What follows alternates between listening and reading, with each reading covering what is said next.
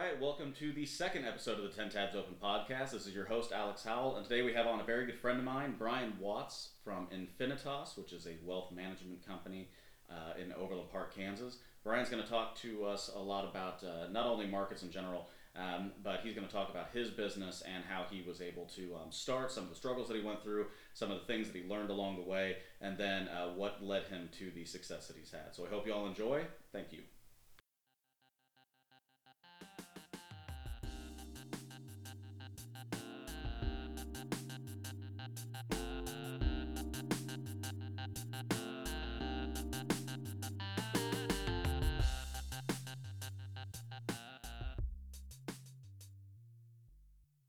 All right, we're live. All right, we have Brian Watts from Infinitas Coordinated Wealth Counsel, which we'll have a fun story about later. Brian's a good friend of mine. We'll say we grew up in the industry and had kind of a business together for a bit, but he has since taken off and done a great job. So have him on board. Thanks for coming on, man. Hey, thanks for having me. I appreciate it. Absolutely. So like I was saying earlier, it's just loose. We can laugh. We can joke. Okay.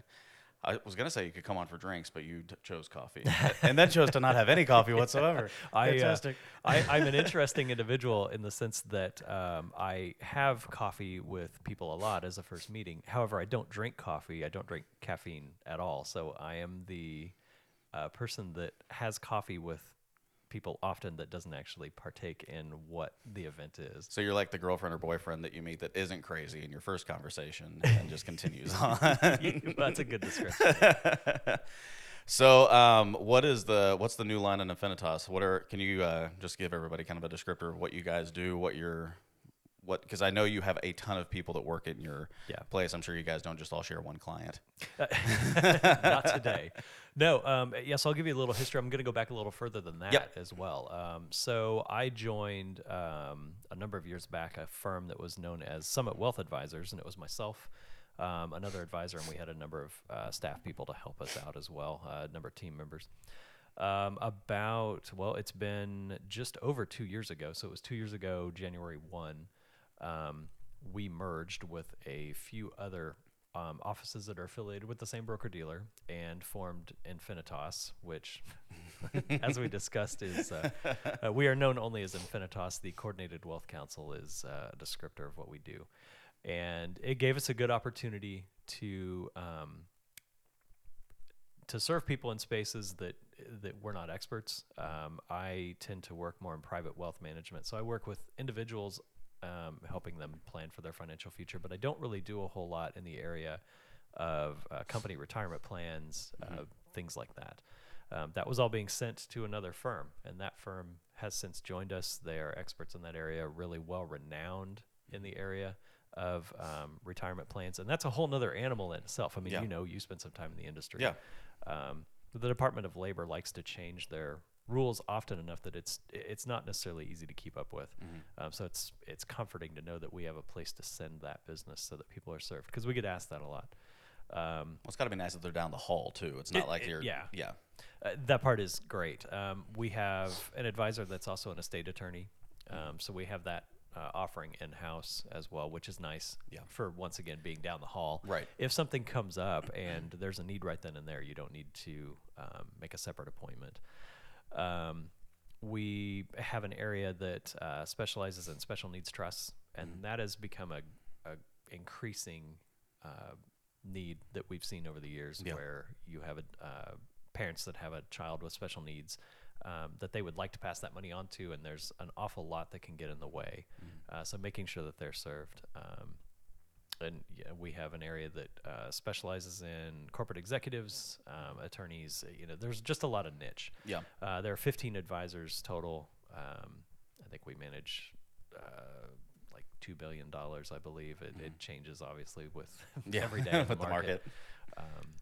And we've grown an office from 7 people to, I believe there are 42 of us now. Oh, wow.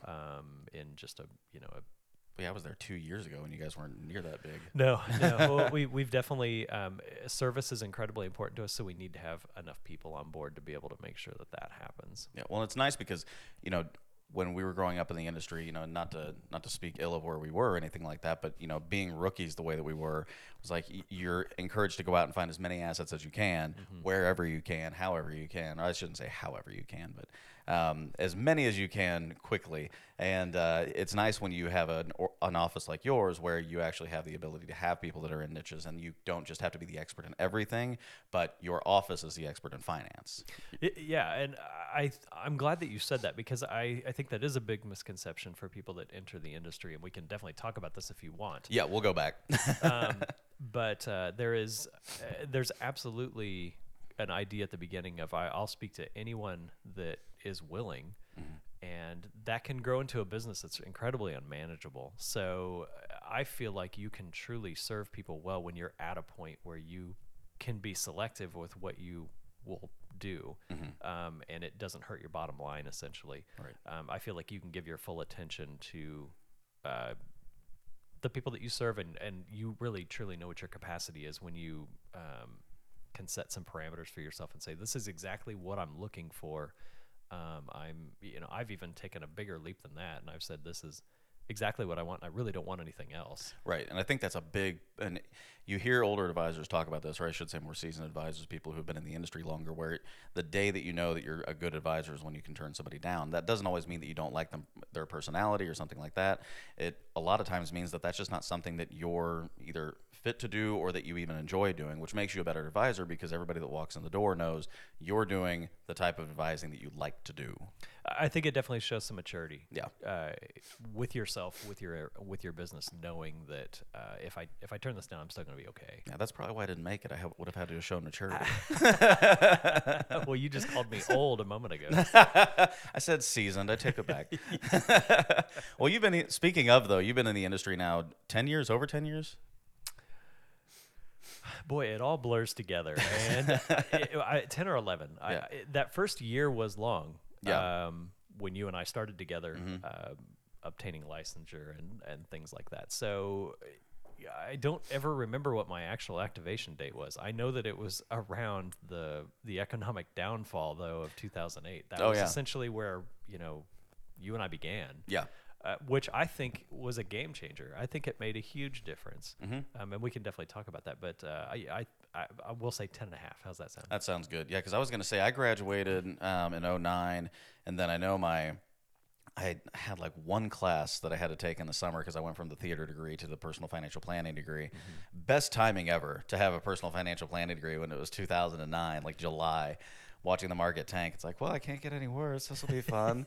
And I think I got activated in either October or November, and I know you had been there a little bit before I had. But again, like it's got to be interesting to see the way that people are being taught in the industry coming in now as opposed to then, because then it was like, okay, well, everything's down, so take advantage of it. Now it's like people have been riding high with their advisors for several years. What's the angle now? Everything was down, take advantage of it was probably the mantra within an educational environment, which I mean, and the audience knows I don't have a background in finance. So I didn't have that experience. My take on the economic downfall and what I mean by it being a game changer is I really feel like most advisors' mantra at that moment, as far as their business mantra, was I will do everything I can to avoid having a conversation with my clientele because that will give them a reason to leave. Right. And if I don't reach out, maybe they won't think things are that bad, and I'll be able to get through this as I always have in the past. And I'll call them when they have a 25% gain in the quarter because exactly. they're so far down. Yeah, I'll share with them the good news, but I'll keep them from the bad news kind of thing. That was a very scary time. Yeah. And it's almost so far removed now that I think people have forgotten how scary it was. I can't even remember how many days went by before the Dow showed anything positive. I mean, I used to know the total, but obviously it's been a long time. It was a long period of time. And in my experience, the collective feeling of the public was, I understand things are bad. I just would like to know how bad they are, and should I do anything? I need some advice. This is what I'm paying for. And advisors weren't giving that. I feel like, although maybe I didn't notice it at the time, the amount of clientele I was able to pick up over that period of time, because I would talk to anybody, and most advisors wouldn't talk to anybody at all. a lot of advisors got fired over that 16-month period of time, and I feel like I grew significantly faster than most people would entering at another point. Yeah. And I was there to help essentially, and anything I was going to do was better than what they were receiving. Right. Well, it's interesting. That was it was a strange time, and especially when you deal with the markets every day. I mean, I can't remember who made this quote, but they said that the Dow has predicted 10 of the last 7 recessions. So people look at the markets and they think like, oh, things are going down, it's going to be bad, and then all of a sudden it pops back up. This was like the worst time, and I shouldn't say like when I'm talking. That just makes me sound like an idiot. But no, you can laugh. It's okay. But at that time, when you have a recession and it's, more market generated, then the market goes down. You're scared because you're losing money. But for the most part, things might condense a bit. But for the most part, you watch it and it slowly grows. You might not see wage growth as much. That recession was people were losing houses. People were losing jobs. Businesses were going out. Even, in urban cores, where you had, just small businesses, small-time businesses, people were having to shut their doors because things were so bad because nobody had money. So it was this very, very strange time where the Dow was crashing. But even more so than that, it didn't matter what your 401k looked like at the time. It mattered that you were losing your house. And what a terrifying time to not call the people that you're supposed to be in charge of. And that's something that I really wanted to bring up with you too, was I thought you might be throwing up over there. I was a little worried about it. Didn't want to clear my throat into the microphone. Fair enough. But when we got to that time, you saw the negative side of a financial advisor that didn't really do much. They just collected assets. And then our government decided we need to put regulation in place to make sure that people actually take care of their clients, that they're fiduciaries for their clients. And I know that you had talked to me about that, year ago, 2 years ago, whenever the legislation was passed or came out. Now that's changed. We don't have that anymore. And speaking for somebody that's in the industry, I know a lot of people were not fans of it. But even more, but people that were like you, where you have a firm that can handle so many different types of people, and you actually follow up with your clients, you talk to your clients, and that's the reason that you do what you do, because you're talking about their financial lives. That's probably not a good thing for you, because you actually follow the rules and do the right thing. So how did you all respond to that when it was going to come out, and then when it was eventually retracted? Yeah, I think it's a really good question, and it's this is something that when I've discussed this with colleagues across the industry, everybody always had something negative to say about, because what you're referring to is the Department of Labor regulation. Yep. That would it would essentially mandate advisors to be a fiduciary to their clientele. There were some changes across the industry that would change some of the products to where you weren't receiving a bunch of commissions up front. Commissionable business was essentially going to become a thing of the past. Yeah. And I think you have to take a step back and look at how we even got to this point. Because if you look 20 years ago, there was no such thing as a financial advisor. Everybody was a stockbroker. And that emerged into this idea of financial planning for people's future, and maybe doing a little bit more than just managing their money. Well, there are an awful lot of advisors that have held themselves out as financial planners, but have really still done nothing more than manage people's assets. So for them, this was a very scary change, and something that was really going to affect their business. It was going to be incredibly costly. They were going to have to do their business completely different. In my mind, I say this a lot and people laugh at me. I say, I love what I do, but I really don't like my industry very much. And I don't like, a large portion of my industry that really doesn't do a whole lot for their clientele, in my opinion. I feel like I'm a complete quarterback of somebody's financial life. Anything financially related or anything outside of that, I essentially am involved in. When somebody passes away, I make sure that I'm helping with their family, whether they're clientele or not, because that's what I feel like I've signed up to do. Right. To get back to your question, how did I feel about it? I thought it was something that was very necessary. Whether or not it should have come from the Department of Labor is maybe in question. Right. But I don't know why you would fight something that essentially wants to level the playing field a little bit, get rid of individuals in our industry that maybe don't have their client's best interest at heart. Right. And do things, I guess, that more justify what we get paid to do. Yeah. As far as how it affected our firm, it really didn't.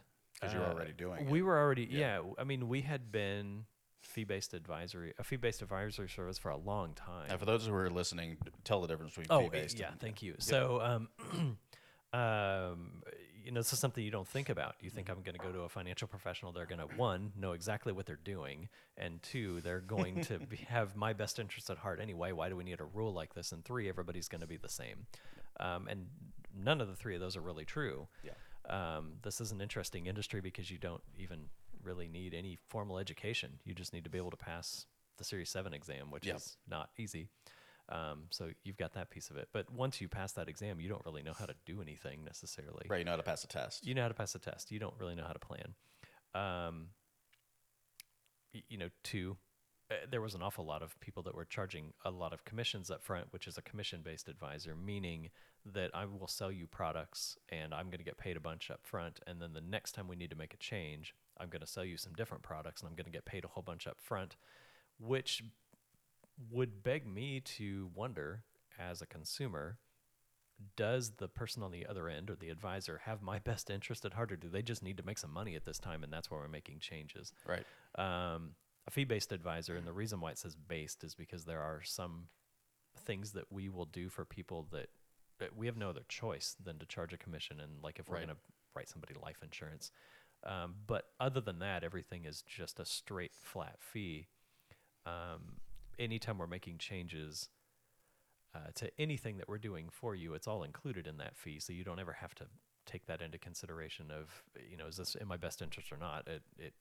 It must be, because it's part of the fee. So that's the difference, essentially. A commission-based advisor gets paid for every piece of business that they do for you, and then you may not hear from them again because they're not getting paid anything, whereas a fee-based advisor just charges a flat fee Right.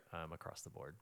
Is that a good enough description? Yeah, and all the services are included with that. So when Yeah, you do, when you have to update the plan, when you have to call somebody about it, that's just part of what you're paying for is within that fee. Yeah, it's more one-stop shop, I guess, if you will. But and that's what we were doing. We saw that, one, that's makes sense. Yeah. And two, I mean, a number of years back, we saw that was probably the way the industry would go.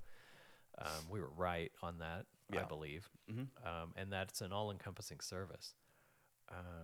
So the Department of Labor change really didn't affect us, and we saw our assumption was if it would have passed, which it didn't. It ended up failing Yeah. due to change in Washington. Yep. Our assumption was if it would have passed, that we would have probably lost 30% of the advisors in the industry, which may not have been a bad thing. Right. Yeah, you were talking a second ago about how you feel about your own industry, and it's like, welcome to the real estate world too. Like, I think any realtor you talk to probably has several names on their phone that they just kind of cringe whenever they get the phone call from them. But so what do you think is when somebody comes in and they see that you're a financial advisor, because you spoke of the idea that a lot of people think that every financial advisor is the same thing. And you and I both know that because we've been in the industry. You've obviously been in it longer than I was, but there are almost an infinite number of advisors that like they change year to year as opposed to just staying, the same thing for 30 years.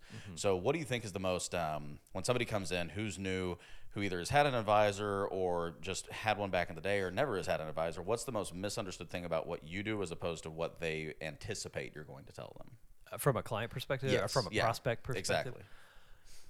Wow, that's a really good question. It ranges so widely because so let's break it up into two. Go. Let's say someone that comes in that has an experience with an advisor in the past, which you'd be really surprised as to how many people have not had that. I did the math one time, and it looks like to me probably fewer than 5% of the population actually uses an advisor. Yeah. Which is odd, but Yep. that's probably pretty close. So someone that has no advisory experience really comes in with the preconceived notion of, I guess you're going to take my old 401k and tell me if I should do something different with it, and that's about it. So the breadth of service that we offer is obviously significantly wider than that. Managing money is a piece of it. But that's, that at the time may not be the most important piece depending upon what's going on in their life. Someone that has had an advisor before, the the biggest, I guess the underlying theme that I will hear more times than not is I just want somebody that will call me at least once a year, which I'm usually floored with. I don't even understand how you can essentially charge someone and not talk to them Right. at least Yeah. once a year. So the bar is not set very high. Those are, I don't know if that answers your question, but that's essentially what I tend to hear more often than not. I really don't hear people that come in and say, I want X, Y, and Z because this is what I've had in the past. For the most part, people are even surprised that I'm going to do a financial plan for them, and they don't even know what that means. Right. Kind of on a side note. So I started working with someone new last month.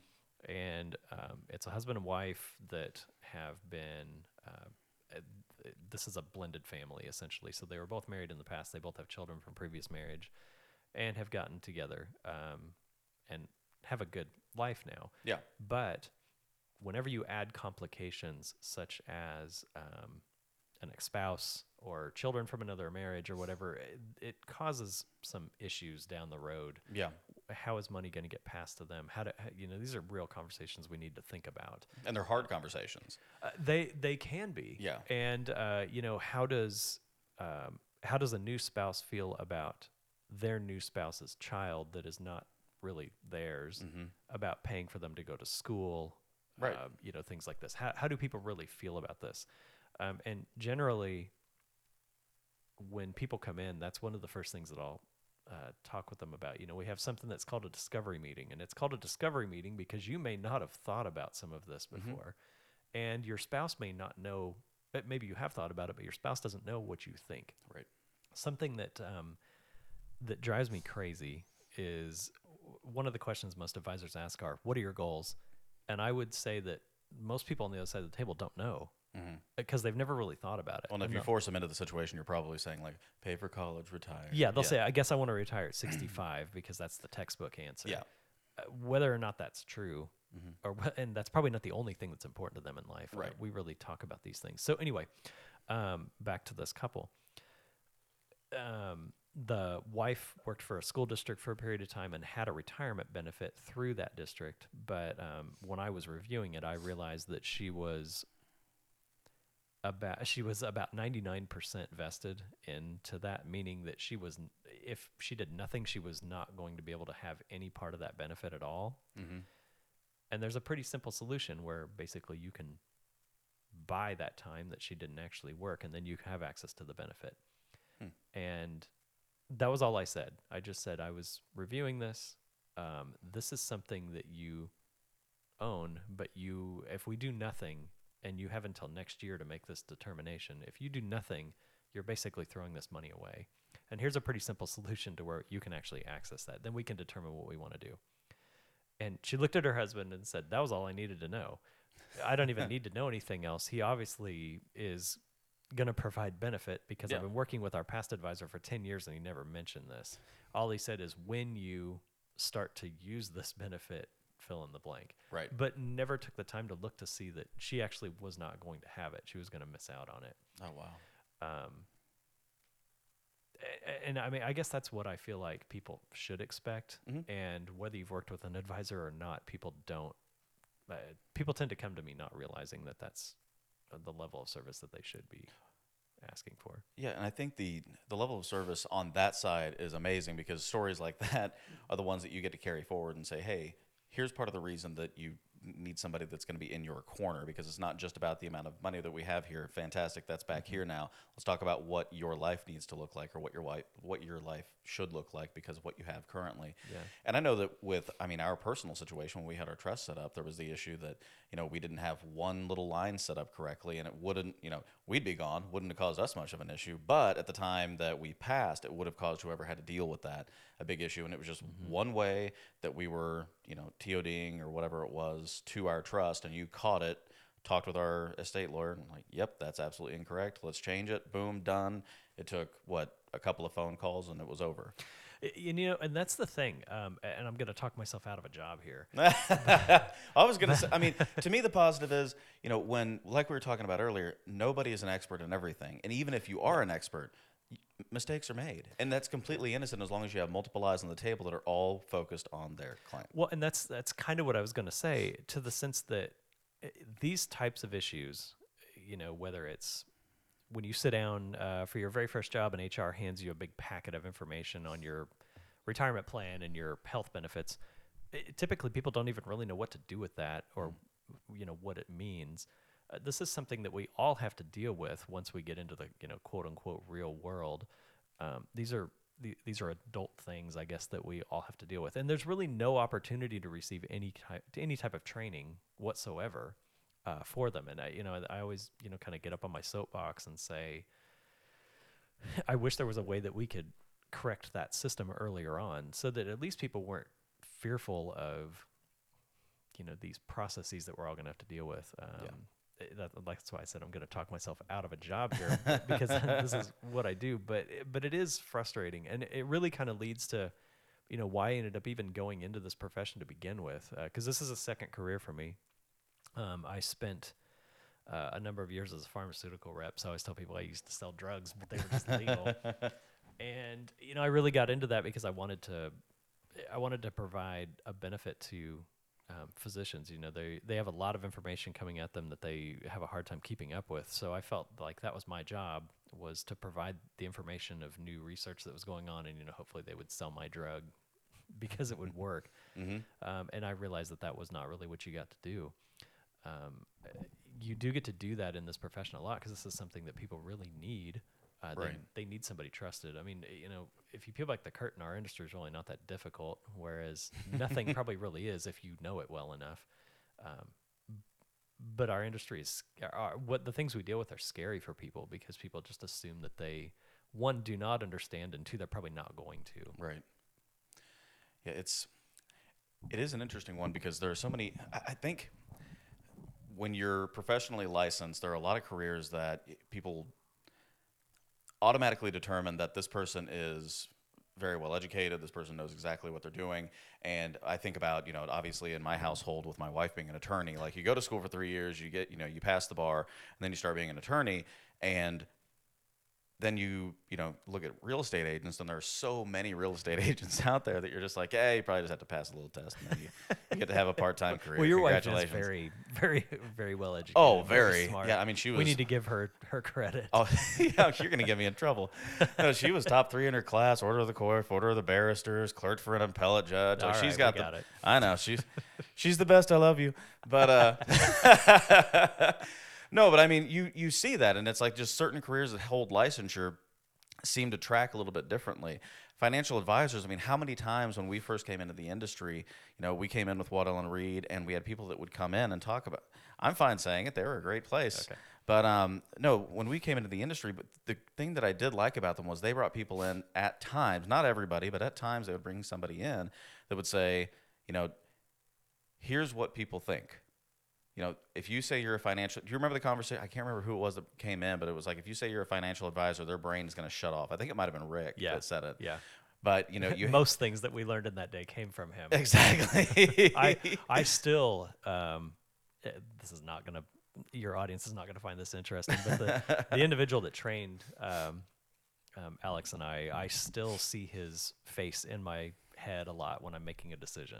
Yeah. And the things that he would say have lived on, and they've seem to be true. But go ahead, I'm sorry. No, I just really enjoyed his part of the conversation, because he would say, because at that point you're, he's turning you into a salesman, which essentially you especially are in the very beginning, before you feel like you become an advisor.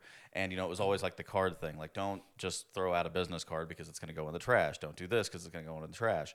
And it's interesting to see when somebody needs something on the financial side, a lot of times they'll go online because they think that the person that they would go see is a stockbroker in a suit that's just going to sell them a product, as opposed to somebody who is, actually there for them, that's going to take a look at their lives and is going to go past the question of what are your goals, and they say, pay for my kids' college and retirement, and you say, okay, great answer. Now let's talk about what all that actually means. Yeah. And I think that's an important part of the industry, because just not many people see that. And the future is so important, that the goals that you have are so important, and you don't really know what you're looking for. One of the best examples that we had, not only at Waddell when we were training, but that I had in school, was when you think about somebody who's in retirement, if they retire at 60, 65, whatever it might be, you automatically think, well, they need to have these very conservative investments, and that's all they need. And it's like, well, what if they lived to 95? That's 30 years worth of gain that they could have potentially earned, but you don't think of that because you just think 65, they need this much income, and that's it. And if that's the type of advisor you're working with, that can put you in a real hole if you turn 85 and are all of a sudden going like, well, thanks, inflation. You're kind of kicking my ass at this point.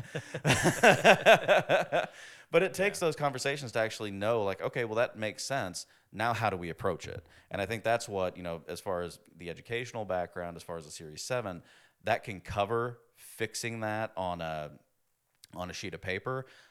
But an advisor who's able to have a conversation is going to be able to explain that, help people understand that, and help them have confidence going forward. And that, again, is where I think people like you come in, where it's not just a transactional business. It really is a fully committed individual. Well, and I'm kind of glad you said that because it kind of hits an area for me, but I'll back up. I will tell you. So the exact quote was, if you would like to have someone leave you alone on an airplane, tell them either you're a financial advisor or you sell insurance. And it's probably relatively true. Oh yeah. But no, I think you make a very good point, and I think this spans all industries. We as humans want to impress upon others that we know something. Right. And that's definitely true in our industry. And I feel like more times than not, whether you're an advisor or you're a physician or something along those lines, what you generally will go to first is, what I'm going to do is impress you with everything that I know. And I kind of don't care if you understand or not, because you're going to know that I know it, and therefore you're going to be so impressed that you're going to hire me. Right. And that's not true. I mean, if you think back to how you choose anyone that you work with, you're going to choose the person that is able to explain to you what you're doing in a manner that you understand, and to the point that you need to understand it. Right. I hate going to, and I throw my wife's industry into the bus all the time. My wife is a dermatologist, and I'm sorry, she does a great job. However, whenever I go to the doctor, I can always tell the one that I'm not going to work with, because they'll start spouting off a bunch of information, and I just will shake my head, yes, because I don't even know what to ask them. Right. And I don't really feel comfortable with what we're doing, but I don't even know what you're talking about enough to ask you, and I'm not brave enough to say, wait, I don't understand you. Yeah. Can you start over? And I kind of feel like the things that we are dealing with are very simplistic in the end. For the most part, whether you're talking about retirement, whether you're talking about saving money for kids, whether you're really anything you're talking about, the only thing that the person on the other end of the table really wants to know is, can I do what I'm trying to do? Right. Do I need to change, or am I on a path to do exactly what I need to do? And what does that look like? If I'm not on that path, what path am I on? And I think you can offer that very easily. You don't have to show them all these graphs about their net worth and things that really, at the end of the day, don't make a difference. Right. I mean, think about it. If your net worth is $1 million or $1.5 million, what does that do for you at the end of the day, except maybe stroke your ego a little bit? But right. I mean, it may just be that you have this huge house that you're not going to sell right. at any point in the future. It's not really going to. It's not making you money. It's not going to make any difference for your life necessarily. Right. So what does that matter? If we're talking about retirement, for instance, I believe, at least the people that have been attracted to work with me, what they want to know is, if I am, we're going to use the stereotypical 65. If I'm 65 today and I decide to stop working and I'm going to pay myself instead of my employer, because that's all retirement is. Yep. How much am I going to have to live off of? And is that going to work? If it's not going to work, what do I need to do differently? Is it going to affect my life too much now? And I think you can explain that pretty easily. And I tend to try to, I'm very anticlimactic a lot of times when I speak with people. I don't have this huge build up to, and ta-da, everything's going to be fine. Have the chart waiting in the background. Ex- and and no. you're- Oh, sorry. Exactly. You lost, but thanks for coming. But I think I think that as a process, I think it's normal or natural at least to try to do that because you're trying to build up your worth. Right. There's been and I'm sorry, I'm kind of going off into another area, You're but good. it has been. I'm kind of a nerd when it comes to data, I guess, if you will. No. Yes, it all goes back to my background, which was not finance. But the data suggests, and I think this actually will probably lead into a conversation of what I think is most important. Maybe you're the host. Yeah, you take it over, man. It's your world. I'm just living it. But I mean, the data really shows that there's a huge increase in anxiety for people when they come to meet with a financial advisor. And it could be someone that they even have a good relationship with and have worked with for years. And I think this gets really overlooked and not paid attention to enough by anyone. But the data suggests that you can have an increase in anxiety as much as 75% when you're meeting with an advisor, even if you know them well, because they may tell you something that you don't want to hear. They may tell you bad news. They may say something that makes you feel stupid. All these things lead to, whether it's conscious or not, an increase in anxiety. So if you think about a 75% increase in anxiety, that is equivalent to someone going to the dentist. And, what can we do to alleviate that some? Well, obviously you can put a fish tank in your office like every dentist's office has, because that's been proven to help. But I mean, more along the lines of, I think when you are getting ready to talk to somebody, you can say, I'm going to cut to the chase. We're going to talk about what this means, but I'm going to tell you right now that things look good. You're in really good shape. Now we're going to talk about what that means, but you will see people's shoulders drop a little bit of, okay, well, thank goodness. I'm glad to hear that. Now talk to me about what that means. That doesn't mean that you say things don't look good. Right. You can build to that. And I think that, I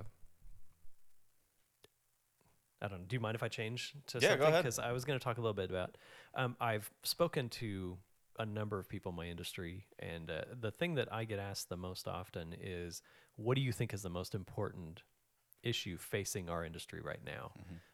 Is it the fact that a computer can do our job? Is it the fact that the markets may go down? Is it the fact that we might be in an election year and that may cause things to happen? And I say, or do you think it's that?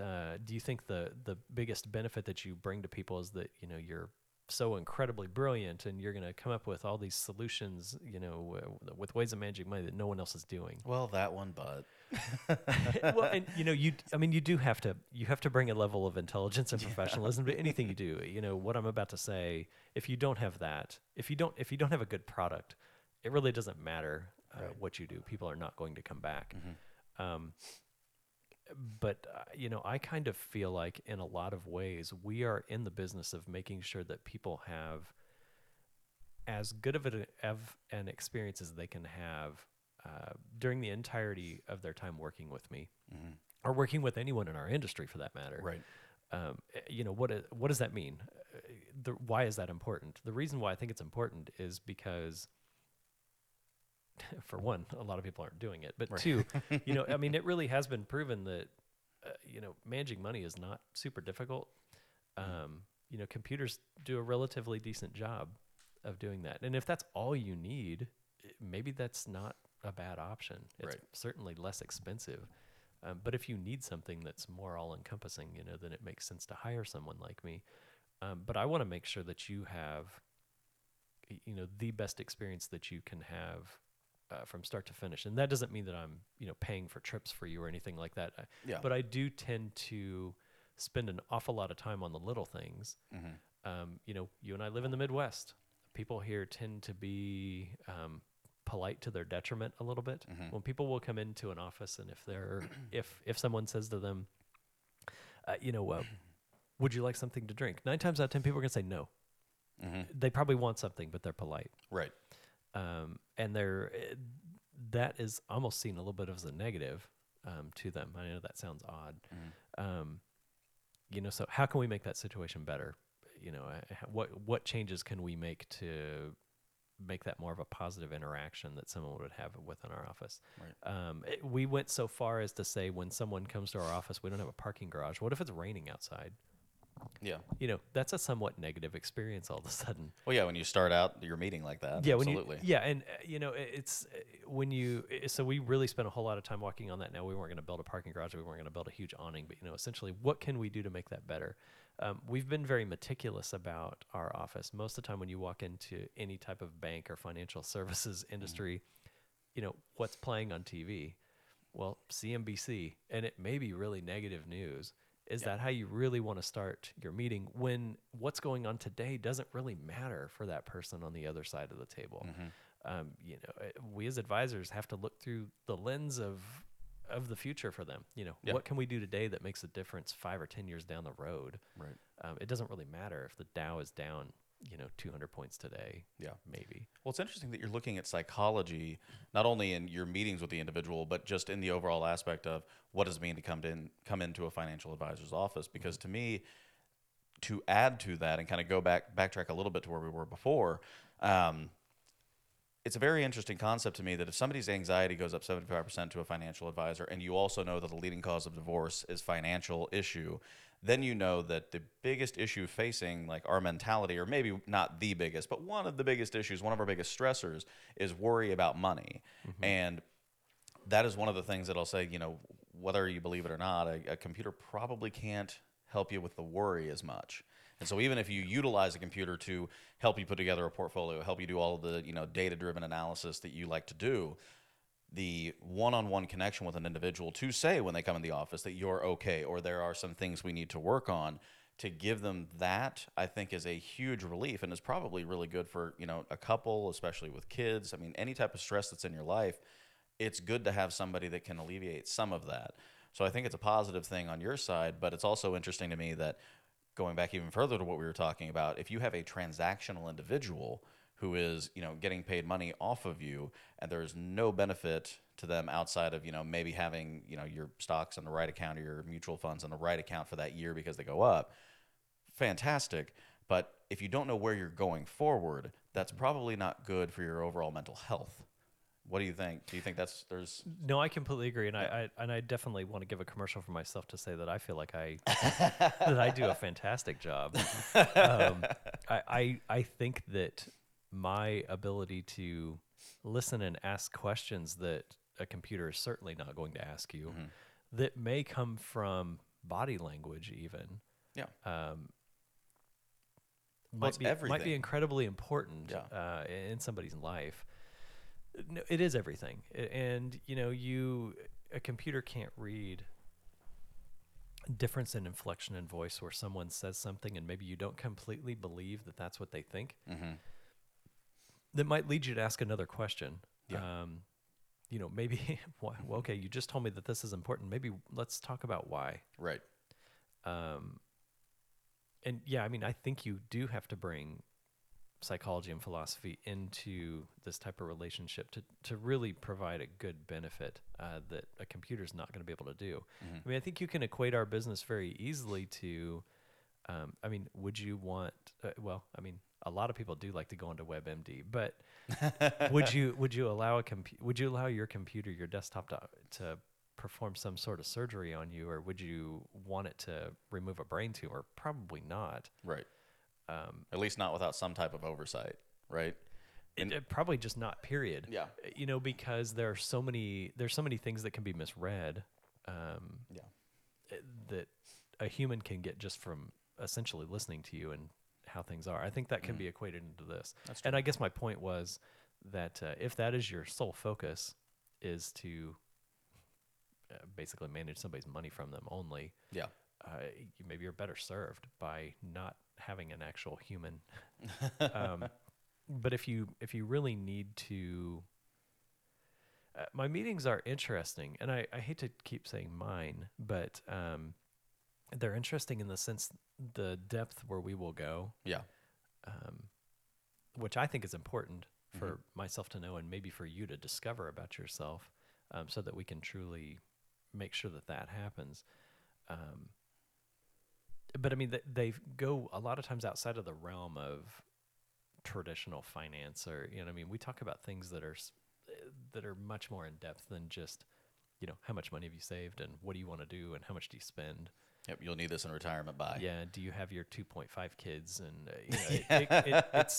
it goes way beyond that. And sometimes I don't know. I mean, I guess I almost look at my profession more along the lines of being a resource to someone for whatever they happen to need at that moment. And sometimes that might not be within my area of expertise. It may not even be within finance. Yeah. And how do I provide that to someone? Yeah. Well, so going from theater to finance, which was what I did initially, was left brain, right brain, just in full war with each other at that point. But you have kind of an interesting backstory as well, because your major was not finance. It wasn't anything, I would say, close to finance. You were biology, right? Yeah. Biology with a number of minors that crossed both left and right hemispheres. Yeah. And then, so that was Pittsburgh State University. And then what's your story from there? I mean, you met Jesse when you guys were both pretty young. You guys waited to have kids. She went to Florida. You got to enjoy Florida when she was in school. And then, I mean, going from all of that to a drug rep, which makes sense. Yeah. Yeah, we'll just say that. And then to, becoming a financial advisor. And it's an industry where, it's sink or swim. And for a number of years, you, just like a lot of other, successful salespeople, successful advisors, they have to find out a lot about themselves and how they interact with individuals. And we, sat through, I don't know how many sales meetings and different types of programs and everything else. 40 hours a month. 40 hours a month. Yeah. Geez. I don't miss those days. But you got a lot of different ideas, and obviously all of those different things, the books you were reading, the seminars that we attended, and even like the in-house sales seminars that we had to attend, all brought you to the point that you're at today, where you know how to have a conversation with an individual. So what was it like when you were first starting here? I mean, we touched on a little bit of what the market was like when we came in, but what was your mentality about the industry? It's not where I thought you were going. Well, if you want to take it somewhere else, do it. No, well, I mean, we talk a lot about what we've done in the past, Yeah. and you're right. I would not be who I am today without those. I felt like you're always just a collection of your past experience, and that's who you are right at this moment. And who I am now will not be the same as I will be in 10 years, because I'll have had 10 years more worth of experience. But yeah, I'm going to circle back around to your question so that hopefully it makes a little bit more sense. You're good. I studied biology. My intent at the time was to go into medicine of some sort. So I've actually had a few hidden careers along the way other than pharmaceutical rep. Applied to school, did all that stuff, decided before I went off to school that I wanted to ensure that I wanted to spend the next handful of years of my life pursuing medicine. So I worked as a laboratory tech in a hospital, and I didn't enjoy the person I became. What do you mean? Well, not to throw that industry completely under the bus, because maybe this was solely my experience, but in talking to others, I don't know if this is the case. Yeah. Medicine is an interesting animal in the sense that medicine at its essence is divided up into a number of different areas of specialty. So that's why when you go into a hospital, you have all these different departments. Right. And the reason for that is obviously because not one individual can know everything. You cannot be an expert in everything. That's, in theory, what's going on there. And that's not what happens. What happens is each department believes that they know everything, and no other department knows much of anything. And I really, without going into, I actually have an interesting story, and it was the turning point for me. And I had a day where I was, down in the lab doing something, who knows, probably running tests on somebody's blood or something. Something very interesting. Something very interesting. And I got a phone call from a nurse that needed me to, or we had an order come in from a nurse on one of the floors where we needed to go up and draw some labs on a patient. And I went up into the room, and I still remember this very clearly, and it's been, 20 years now. Yeah. But I remember walking into the room, and you have your little spiel that you always say, hey, my name's Brian, I'm here, I'm going to draw some blood from you. And if it was, my shift would start at 3 a.m., so typically it was dark. Oh, And you'd always just kind of go through the spiel. I'm here to draw some blood. I'm gonna flip your light on. It's gonna be really bright. That was the thing I would always say to people. And I never got used to the fact that I had to wake people up. By the way, but I remember walking into this particular room, and there were a lot of people in that room, a lot of family members. And I just thought, you know what? This is a very nice situation because typically you don't see that. Typically, especially that early in the morning, no one's there. Yeah. And you think, this person must not be doing well. And thankfully, he has his family here.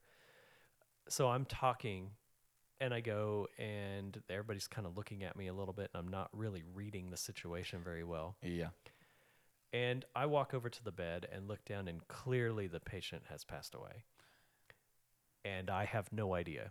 And there are probably 25 people in the room just looking at me, thinking, I can't imagine what they're thinking, but I'm sure it was something along the lines of, what are they doing at this hospital? You know, they must not know what they're doing. Yeah. So I remember walking out of the room, and the nurse comes running down, at me, full speed, yelling as loud as she can, just berating me up and down about how could I possibly go in there and interfere with that family. And I just stood and listened to her for a while. And finally she stopped talking, and she looked like a cartoon character, just breathing real heavily, like, I've gotten everything out that I can. Yeah. And I just very calmly said, "Are you done?" And she said, "What do you mean, am I done?" And I said, Are you done with what you're telling me?" And she said, "Yes." And I said, "This could have all been avoided very easily if you'd have taken this order out of the computer." And I threw the order at her, and I just walked out, got downstairs, and I was just, mad at this point. Get a phone call from another nurse on a floor, and this is gross. So, if you're eating, you might want to not listen for the next 10 seconds. Yeah. But there is a nurse calls down and says, I had a patient vomit. I've collected it, and I think there's a worm in it. And I remember hanging up the phone, looking at one of my colleagues, just talking about how ridiculous I thought this nurse was, that there was a worm in this person's specimen. Get it into the lab, and it's very clear that's exactly what it is. And I just remember having a moment at that time thinking, who am I to say that this person doesn't know what they're talking about? That's ultimately why they're there. This is not my personality. How did I turn into this? And knew that was something I didn't want to do. So that was a really long story to say. Even though that was not necessarily a positive experience in my life, I think it's added a lot to who I am today. Yeah.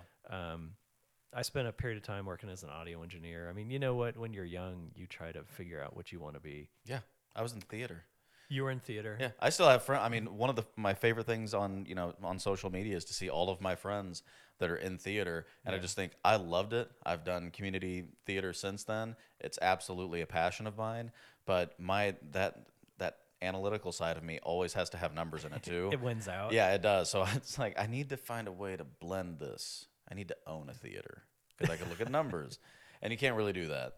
It's probably not a very good money making. Nah, it's not at times. Yeah. But I mean, I did that. That was one of the first jobs I ever was fired from. And I remember we were loading up some speakers at like 2:00 in the morning, and I was loading it. I had one side, and then the guy that owned the company had the other side, and it slipped out of my hand, and it dropped and broke his toe.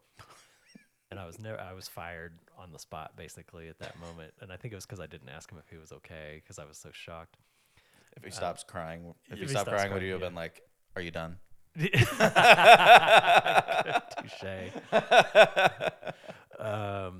I worked with adults with disabilities, which was really very rewarding. And, I think it's kind of been this culmination of, what am I looking for in a career? You mentioned I was a pharmaceutical rep.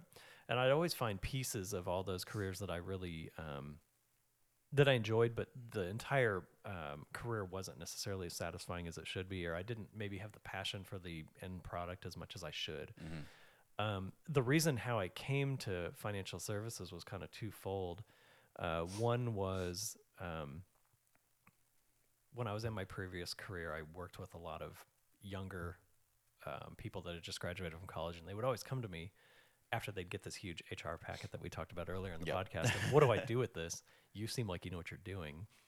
So that part seemed sort of like a natural fit. And then I came to a point where I got a little bit sideways too with my boss at the time. And I was basically given the option of a huge demotion or resignation, and I chose resignation. And then, kind of said, we had a financial advisor at the time, and I thought, this is something that I really believe I would enjoy. Plus, I'd be self-employed. I can kind of make it whatever I want. Yeah. So that's really what I wanted when I came into the industry. Now, 20 minutes later, to answer your question, is I was really trying to find something where I felt like I could make a difference that obviously I could earn a living. Yeah. And do it in an area where I felt like I could communicate well. I think since I didn't grow up in the finance world, it provides an interesting perspective for me because, I remember day one of studying for the exams. And I remember learning things that I felt like, boy, I really probably should know this. And I'm surprised that I don't. I'm almost ashamed that I don't. But because I don't know it and I don't consider myself someone that's unintelligent, there are probably an awful lot of people out there that are in the same boat. Right. So I've always taken that with me of, how can I explain this in a way that I would have understood when I was first getting into this industry? Like you've experienced as well. I think the sales process you go through when you're recruited to come into this industry is incredibly unfair. Yeah. I think that you're given a very false sense of what can happen in a very short period of time. And what is it, like 98% of people fail in this industry within the their first 3 years. Yeah. And first year's really high. First 3 years is not much better because it's definitely not a money-making venture at the beginning. Yeah. I knew from the very beginning that I needed to get to a point where I made enough money to where my wife would stop asking me if we were going to always pay for me to have a job. So that was very motivating. Yeah. And you kind of talked about that one of the leading causes of divorce is fight over money. We weren't fighting. We just were flat out not talking about it. And I was trying to avoid her at all costs and really did not want that to always be the case. Yeah. My first year, and I've come a long way since then, thankfully. Actually, we can even back up. I remember my very first check that I got as a financial advisor. I still have a copy of it because I thought, this is awesome. I'm a professional. Somebody actually paid me to do this. And once I got over that little, exuberance, looking down, realizing the check was for $200. Yeah. And that was all I had made. I thought that my second thought was, I hope the checks get bigger than this at some point. And they didn't for a while. Yeah. My first year, you beat me my first year probably by quite a bit. I made $4,000 my first year. And now that is out there recorded for everybody to laugh. But that's, and I think my expenses are really high. And I was Yeah, you lost money. I was doing exactly what I was supposed to be Yeah. doing. I was not following the traditional model. I saw something different, and I knew what I wanted to build, and I knew it was going to take time. Yeah. And, thankfully, my wife, who really was a great support, even though I'm sure she questioned this decision a lot, stuck by me and said, whatever you need to do, you need to do. Yeah. But coming into the industry, I really just wanted to find something that I thought would make a difference. And I think it's proven to have done that at really odd times throughout people's lives for me. It's such an interesting industry when you look at the people that come in and actually succeed right off the bat, because 90% of the time it does seem like it's somebody who, we always joked about it at the time. It's like somebody who has gray hair, somebody who's been around for a little bit longer in a different industry, and they have a catalog of individuals built up that they can call, and they already have the trust there. It was interesting to me to think about, and the further I get away from the industry and the number of years, the more I really kind of reflect on the idea that when I graduated, I was 22 years old, and I didn't know shit about what people needed. I didn't know anything about it. I hadn't lived. I hadn't paid my own, I'd paid bills, but it wasn't like I was out there, had a career, knew how to balance, my own personal budget. I had my own house in college, and I did all that, all the adult stuff because I was off campus and was probably a nerd. I was. Still are. Still am, and proud of it. I've got a Game of Thrones poster in here. How nerdy does that get? But when you think about it, it's like, I was 22 years old and I was trying to tell people how to invest their money. Then there's no reason that should have been happening. I mean, it's not that I think that people can succeed at that age. It's not that I think that anybody should look at you in a negative way if that's the case, because what you're trying to do is build a career. But I listened to. Have you ever heard of Gary Vaynerchuk by chance? Gary V. No. You'd probably like him because he's ridiculously blunt and to the point.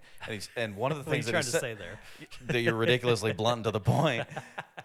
But unless you're trying to tell a story about how you got to one question, that's a long way away. When you ask me it 25 minutes later, I'm going, what did you ask me? Yeah. No, but he has this point, and I thought it was a really good point. He's like, one of my favorite people in the world is a 22-year-old life coach. Like, you haven't lived.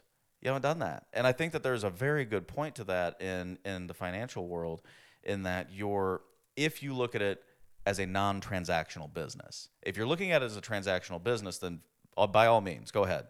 But you have so much to learn if you're in this business and you're that young that you just don't know what you don't know. And there's nothing, again, I have no ill will towards somebody that's coming in trying to make it for a living, but there's probably going to be about 10 to 15 years worth of growth before you actually feel like, okay, now I've, whether you've been married, had kids, no matter what, you've lived, and now you can actually say, okay, now I understand what's going on. And if you would have told me that at 22 years old, I would have said some very not nice things and been like, I know exactly what I'm doing. And I didn't. I mean, I remember those conversations. Yeah, exactly. It's true. But I mean, I do think that that's a very important part of that industry and just like any other, like you have got to kind of earn your stripes before you can tell people what to do. And even like you said right when we started this, you can, scholastically, you can see it in a book. You can pass a test, but until you've lived, it's very tough to be a true financial advisor because you don't know how to ask the questions and you don't know the 10 different things that might also be important because you've had that life experience and you've met people, which is, I think, why there are certain people that transition into the industry very well from different ones like you did. Even though, your first check was $200 and that's the case, you were able to go up to somebody and actually have a conversation because you've done that for 10 years. I mean, part of the pharmaceutical rep work, didn't you have to interview new people? Yeah. Yeah. So you're bringing new people on and they're talking to you about their HR packet. You've had conversation back and forth and you know what's important to them. Whereas me at 22, it's like, I in college met the person that, I eventually married and had kids with and that kind of thing, but I still didn't know what life was until that point. And I think it's something to consider when you talk about some of the things that you're sold on. It's like, you have to be responsible if you're the person selling that vision to a 22-year-old too. Like, you have to say, it might be a rough couple of years. I mean, Dustin cracked me up when that recruit came in and he was having a bad day and he just looked at him with his lean cuisine that he was about ready to eat and he's like, this is what it's going to be like for a couple of years. It's so true. And I mean, even though our quote unquote class of new advisors, everybody was significantly younger than I was. Are we 11 years apart, something like that? Just turned 32. So. Yeah, so I was a year older than you when I started in this industry, but I still looked like I was your all's age. Yeah, or younger. Yeah, you still do. The last couple of years have not been as kind. Yeah, 2 kids is always. It seems like that'll do it. It's fun. But I mean, you're right. And I think even something like that for someone that looks a lot significantly younger than they are, I think you have to be fair. And I mean, part of the title financial advisor, it has advice right in it. Right. People have to not only have to be able to provide advice, but you have to provide it in a manner where people will take it. Right. And you're right. A 22-year-old advising a 55-year-old that's a couple of years away from maybe early retirement. I don't know that there's always going to be that level of trust there. Right. And it may be somebody that's a lot less qualified, but just looks older. Mm-hmm. Or maybe is really good at talking. Yeah. But doesn't know what they're talking about. Right. And I think that's, anybody who's been in sales for a long time and transitions into this career, they might know how to grab that individual and have them as a client. But then it's about, like you said, the advisor part of the statement. It's like finance, one thing.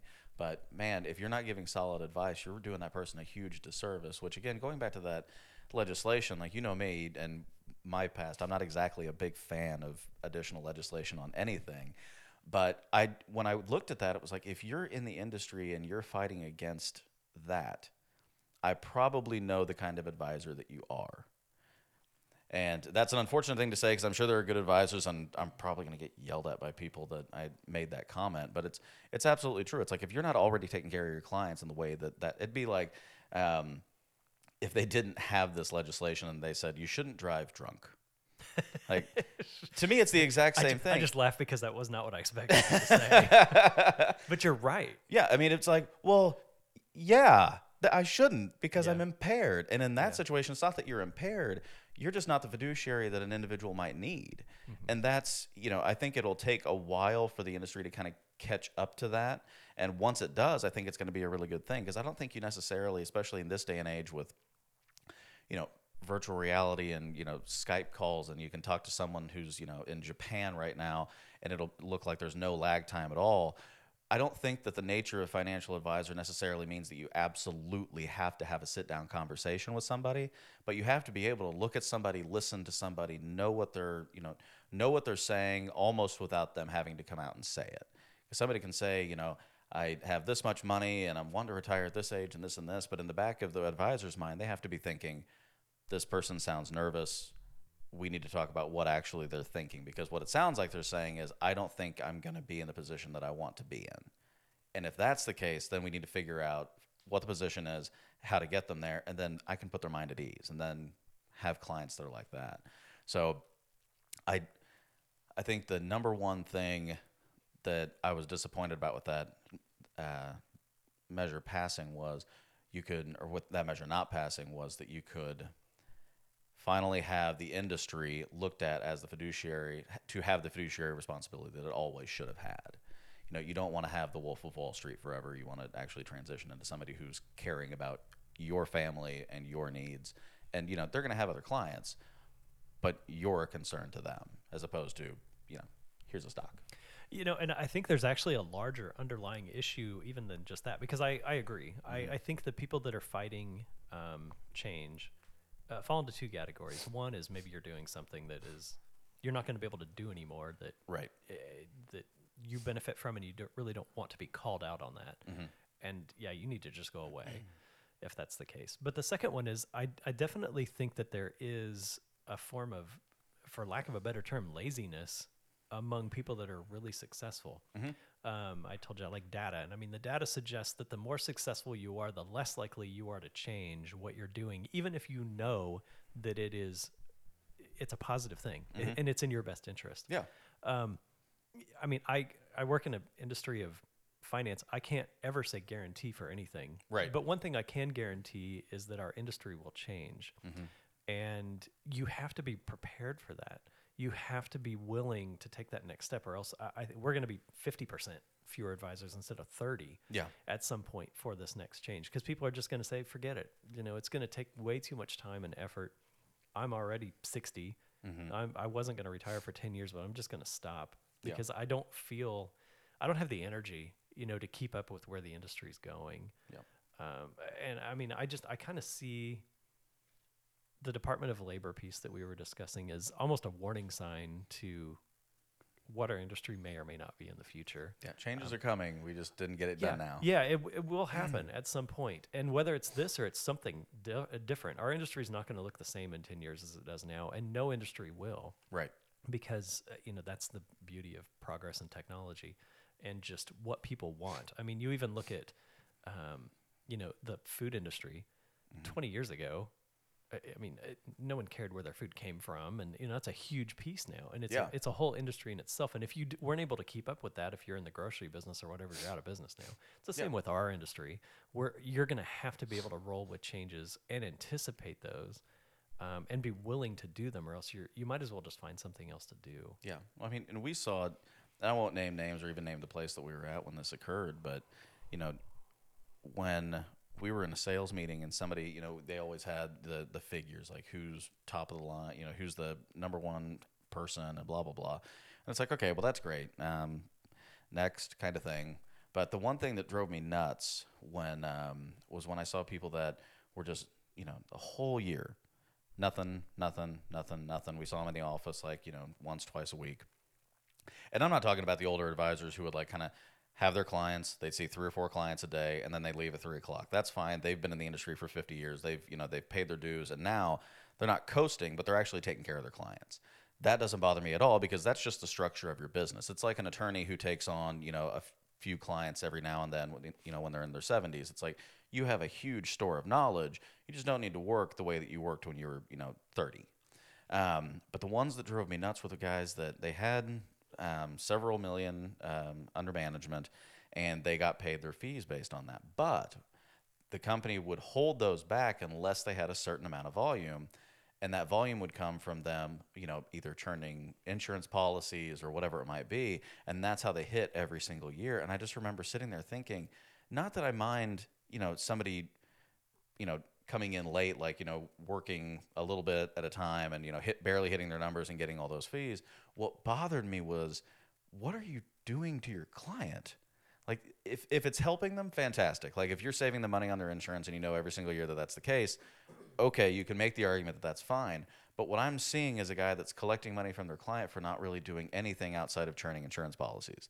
And that drove me kind of nuts. And that's when I think you and I had kind of had our initial discussions about, what about this fee-based system? What about this, you earn 1.5 to 2% or whatever it was on the portfolio. And that way, if the client gains, fantastic. If they lose, that's not good for you either.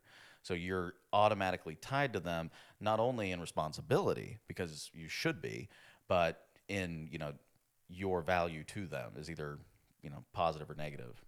And I guess that statement should come with the, little asterisk that says you're not ever going to be able to really do much about that outside of, the proper procedures as with regard to like allocating assets and that kind of thing, keeping it either conservative or, maybe it's a little bit more out there, but you are tied to them and they should expect a higher level of service for you rather than just knowing that you're holding their assets. And with some of those guys, I doubt their clients even knew who they were at that time. And that is, I think, a really important piece of why things like, that measure should really be considered in the future, because you don't want an advisor getting paid for work that they're not doing. No, and I think it all comes down to, what value am I actually providing? Mm-hmm. And, I don't want to meet with somebody unless I'm going to provide some sort of value. And that value better be more than just, here's what has happened over the last 6 months. 6 decades. Here's what your return is. Yeah. Because they can get that from opening their statement. Mm-hmm. It needs to be more valuable than that, and that value may fall outside the traditional realms of what you would normally do in your meeting. But as long as something is valuable, because if it's not, what is it? It's just a waste of that person's time. Yeah. And I don't think that's a good. that's not a good way for keeping people around. Yeah. That does not tend to make people very sticky to what you do. No. If what you do is seen as not valuable. Mm-hmm. And you're right. And I mean, the thing is I really can't control what anyone else does. I can only control what I do. And I just have to assume that me being a good steward, not only of their money, but of their time when I see them, Yeah. it can come back to benefit both of us in the end. Yeah. And it may be, hey, this is what the professional I use does. What does yours do? Oh, he hasn't. I don't even know who he is. Yeah. Well, maybe you should leave. Yeah. Well, I know in that system, a lot of times if an advisor would drop off, the individual accounts would just kind of go to somewhere else, like Mm-hmm. whether it was, their manager or, just kind of into the system. And I think that's an interesting conversation to have at some point too, is when you have a situation like that and you have those older advisors that eventually will, either sell their practice or their business will drop off. I mean, how many accounts that were like that, where the person had left the industry and, we would see their accounts, we'd try to contact them, they would have no idea. And so you tried to build a relationship with them, but they had come to expect a level of service from the industry that was unfortunate. Mm-hmm. So it's like, we can't afford to look at that and say, this should be the level of expectation. It should absolutely be when that person calls, it's like, hey, I had a great advisor. Now it's your turn. Let's continue this. Well, and I mean, you and I would even find that with fairly large sums of money. Yeah. People that, people might have $100,000 saved, which that's certainly more than I would like to just lose. Right. that would have no idea what was going on with it, who was managing it, really even what the company was. And I don't know, that's an issue I think that needs to be solved. But once again, I mean, I can do what I can do on my end, and Yeah. just sort of, I don't know, maybe I just hope that other people are doing that. I really don't. I would be, if a larger percentage of the population was served and served well, I'd be okay if I didn't grow anymore. It's kind of like I was listening to an interview with Elon Musk, and he said that they, and I didn't think this after seeing him, but I was like, okay, well, maybe I can relate. And he said that all of their designs and everything for Tesla vehicles are not patented. If we can essentially change the world into being all electric, fantastic. If I don't make any more money, and at times I sort of feel like that. That I wish that there was a larger mentality of service. Yeah. Most specifically with my industry, but probably across the board. Well, I think that's the positive and negative of automation, right? Like you get maybe a quicker response time, but you don't necessarily get the answer that you need immediately. Yeah. Yeah.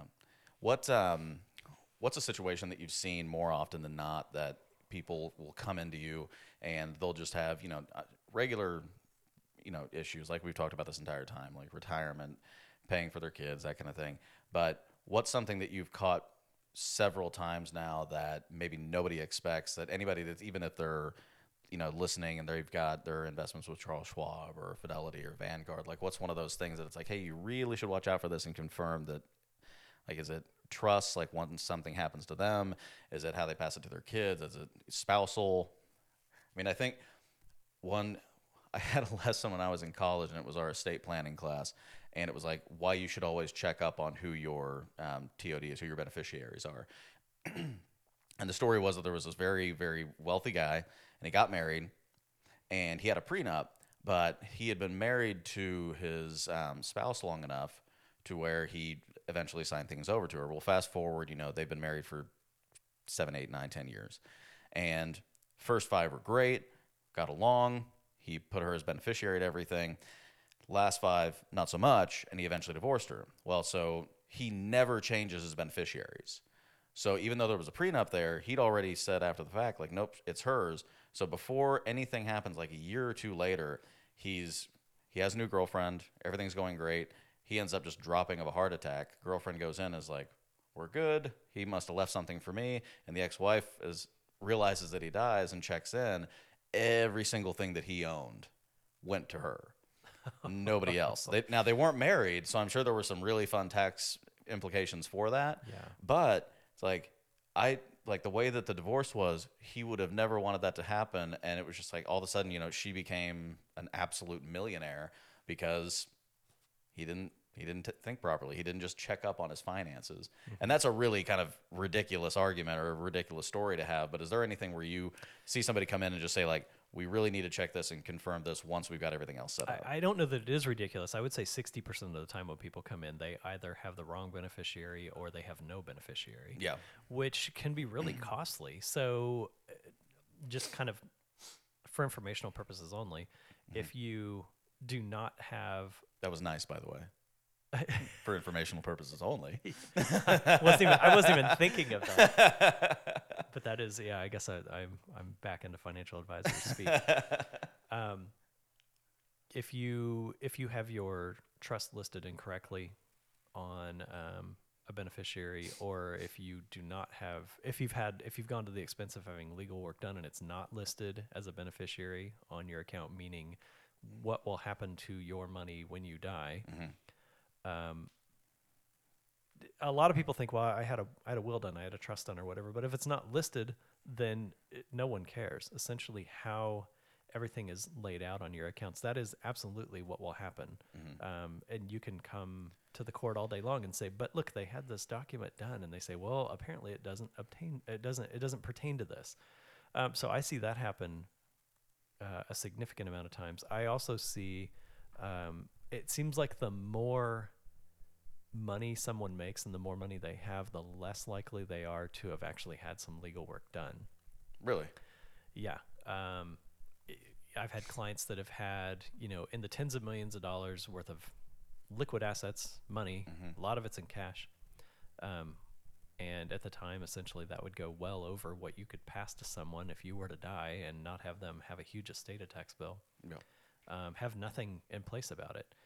I work with a lot of attorneys, and a lot of attorneys do not have this done because they're busy. They're busy taking care of their clients. It's kind of like the doctor that smokes. That happens more often than not. What is it? The cobbler's children have no shoes. Yeah, that's exactly that happens more often than not.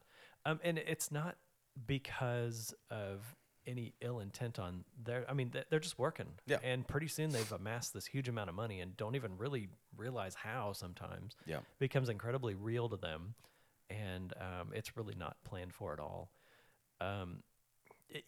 As far as someone coming in with investments being off, that really doesn't happen that often. What I see more often than not is I will have someone's father or mother pass away, and the old advisor of their father or mother is trying to hang on to those assets. Let me continue to manage these, and you will look and realize that while the breakdown of stocks versus bonds looks just fine, it's incredibly aggressive for their age. So they've just really not paid attention over the years. And I'm sorry to interrupt you on that, but I think it's an important point. Explain how the stocks and bonds can look just fine on paper when you see like a stock and bond portfolio, but can actually be very aggressive or very conservative and might not align properly with what you're looking for. Sure. So, kind of the thought process behind investing, sort of the investing 101, if you will, is when you're younger, you start with more stocks than bonds. And as you get to be, older and you have less time for, let me back up a little bit. Because I think sometimes this gets explained incorrectly.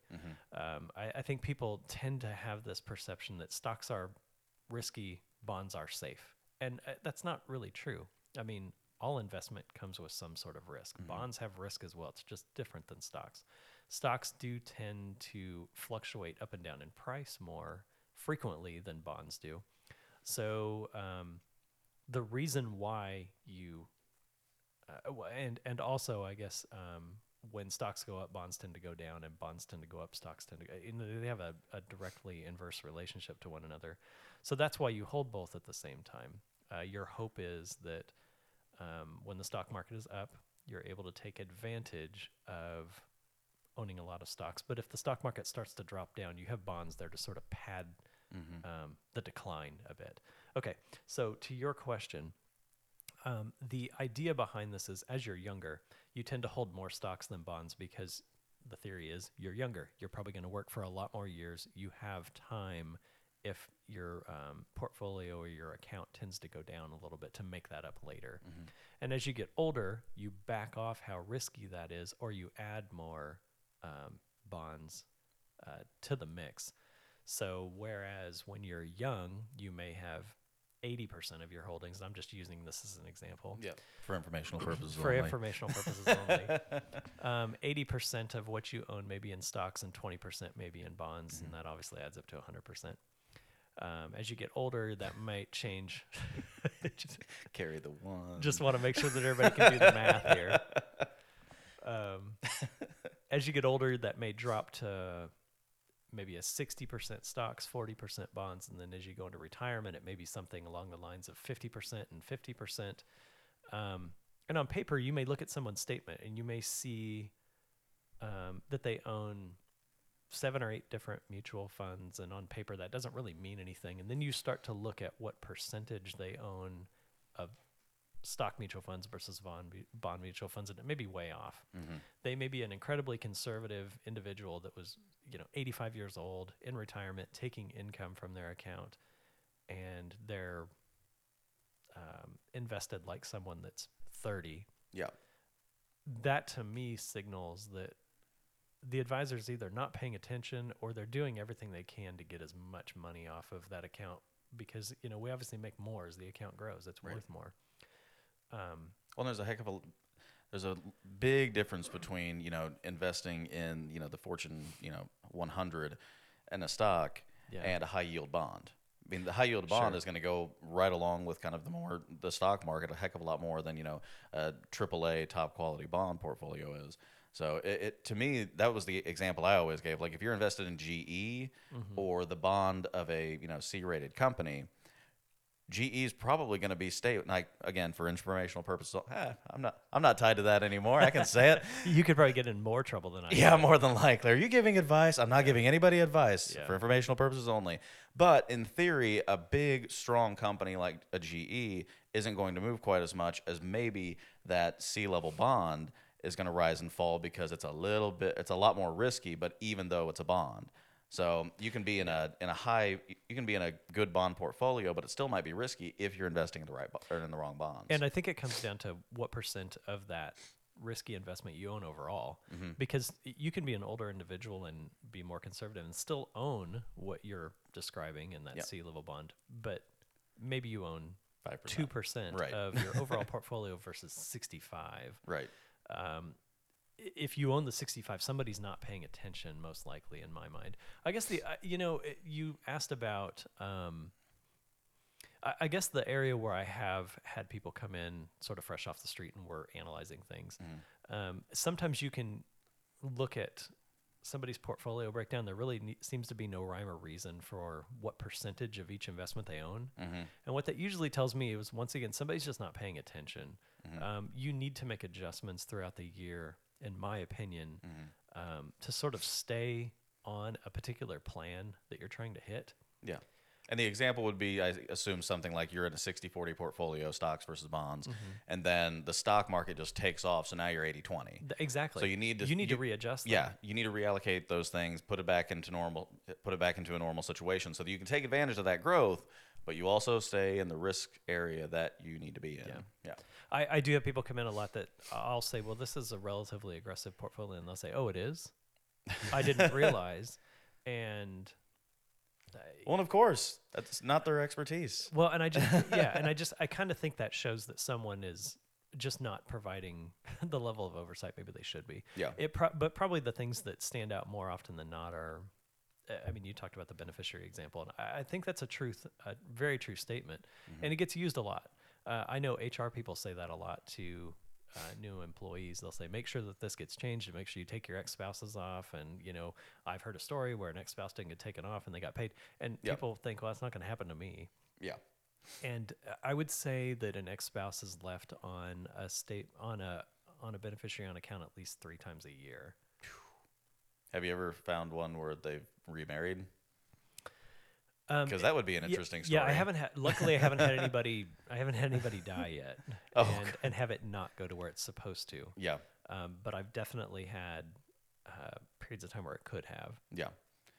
I think that would be a fun, not fun for anybody but the fly on the wall, but just a fun conversation to see when the new spouse has the old spouse listed and the new spouse finds out about that in a meeting. Oh, I did. So I did have a very interesting meeting at one point, and this is not the same thing, but I did have. I had a married couple that had a prenuptial agreement, and the husband always knew that the wife's family had a lot of money, but didn't really know what that meant. We were going through the financial planning process, and essentially what happens is if she dies, it skips him and goes to her brother if he's still alive, and to the kids. Yep. And they were over 18.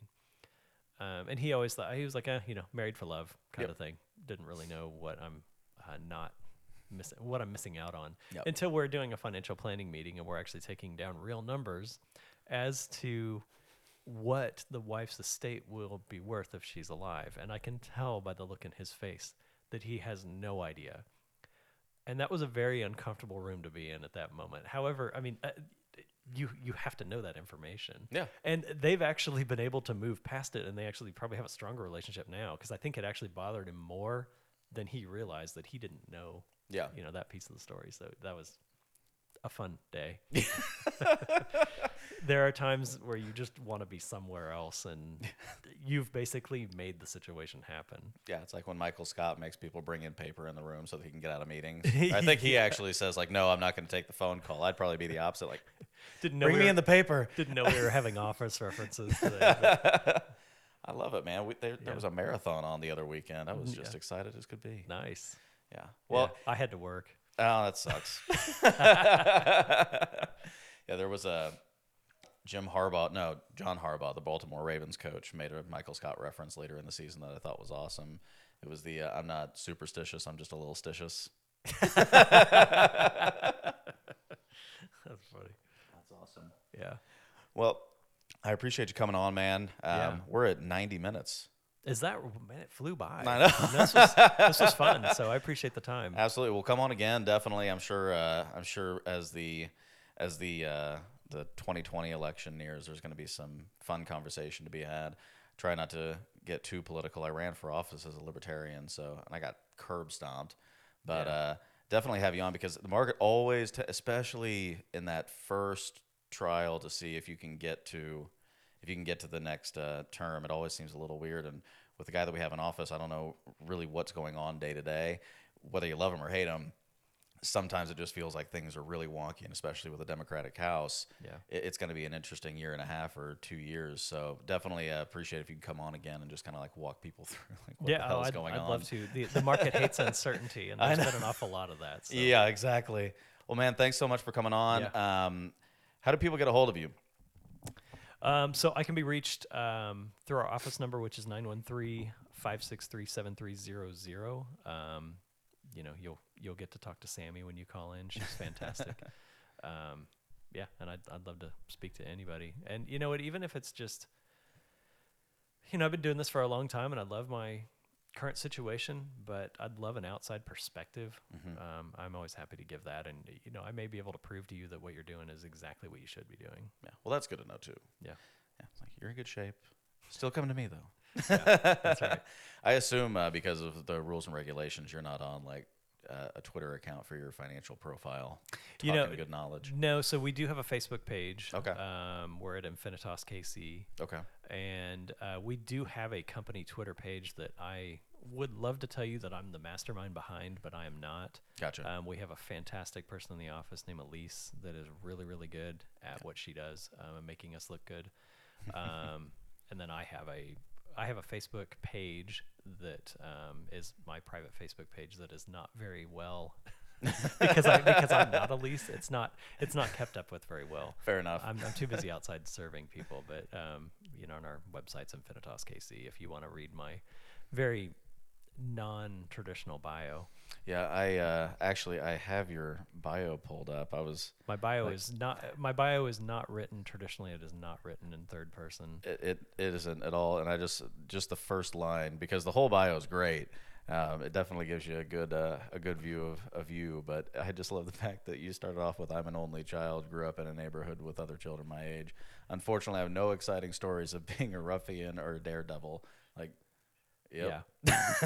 Well, the thing is with a bio, what do you want people to do? You want them to read it. Yeah. I wanted people to, get a good taste of what they're going to get into if they meet me, and I think that's kind of my personality.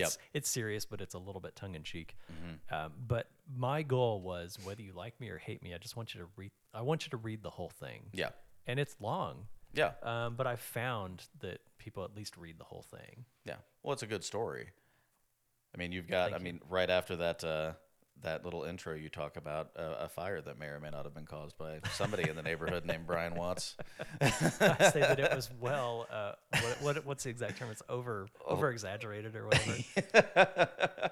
Yeah, it's right after. It's the stories of the neighborhood's garage being set on fire are highly exaggerated. Yeah, I think the point is I was an incredibly boring child. I did grow up in a neighborhood where I was the only kid. There was no one else my age. And then I think next it's flash forward to when I feel I became more interesting. That's true. That's when I feel like I became more interesting as an adult. Yeah, I do the exact same thing when I'm talking about like stories growing up, and it's like, let me tell you a story about my brother because he's awesome and he has these great stories, and nope, I don't really have anything. Do you want to talk? I assume you don't want to talk about choir. I assume you might want to talk about baseball. I talked with baseball on the first episode of the podcast. Yeah. So that was good. And then you probably, unless you're a theater person, you might not want to talk about theater, especially like high school and college theater. It's not on most people's love. Yeah, we just as an office did a trivia night down at the Boulevard Brewery, and one of the categories was musical theater, and everybody just looked at me and said, Yep. "You've got to save us in this realm because none of us know anything about it." So I know I would have enjoyed that conversation. Absolutely. Well, I'm so not the greatest representative of musical theater because I absolutely loved when I was involved in it, but I was also ridiculous. Like when we struck the set, my directors would always make fun of me because like, do you do anything? It's like I carry stuff. Like the guy, which is weird now because I'm handy now, but like at the time, like I grew up, my dad was a floor installer. I go into musical theater. I got, a scholarship to go to college. I can't even imagine that conversation with your dad that installs tile and floors. Dad, I want to go into musical theater. He loved it. Oh, okay. He was awesome. That's yeah, no, good. he was a huge, like when I forgot my first role when I was in high school, I tried out for Guys and Dolls and I got the role of Sky Masterson. Mm-hmm. The night before, he and I went out to dinner. And my mom was out of town, and he was just like, "You're gonna get it." It's like, "What do you mean?" It's like, "I know you're gonna get it." And I got to school, and I got it. And he was like, "You don't have to tell me. I know." But he was. I mean, they were at every show. It was awesome. But yeah, it was definitely a little strange when you're sitting there, like everybody striking the set, and you're just like, "So, that's a saw." They're like, "That's a hammer, dummy." Like, "Oh yeah, I remember that from working with my dad." I wasn't that bad, but it was just like, I'm not. I'll carry stuff when you tell me to carry stuff, but outside of that, no. You're like, I'm talent. Exactly, I'm the talent, which I'm sure just endeared me to everybody. Yeah. Yeah. Oh, I'm reliving your life now because my son does musical theater a lot. Yeah. And I tend to work behind the scenes. I tend to move sets around during the show. I'm the guy's all dressed in black, so you can't see me when I'm back there with the headsets on and everything. And then afterwards we will strike, and the talent just looks at you like, I put in the work. I was on stage for 2.5 hours. What do you mean I have to tear this down? So I get it. Yeah. Yeah, it was always interesting. Like I think high school, college, everybody made fun of me for that, and of course then like a few years later, I'm flipping houses and laying tile and doing all that kind of stuff. It's like I actually told my director that I was flipping houses, one of them, and he started like belly laughing. He was like, "Don't let me into any of those houses." Like I have other people that do some things, but I'm good. I know what I'm doing. Did the inspector actually Yeah, exactly. prove this? Yes, he did. He said it was the best he'd ever seen. Deal with it. No, you did great work. No, but it was just kind of ridiculous. When you're getting laughed at for that kind of thing, it's like, I probably need to like pick up a hammer and actually try. Yeah. What are you gonna do? Go drink afterwards with the rest of the group. Nice. Well, hey man, thanks again for coming on. I appreciate It it. is a pleasure. I appreciate the time. Absolutely.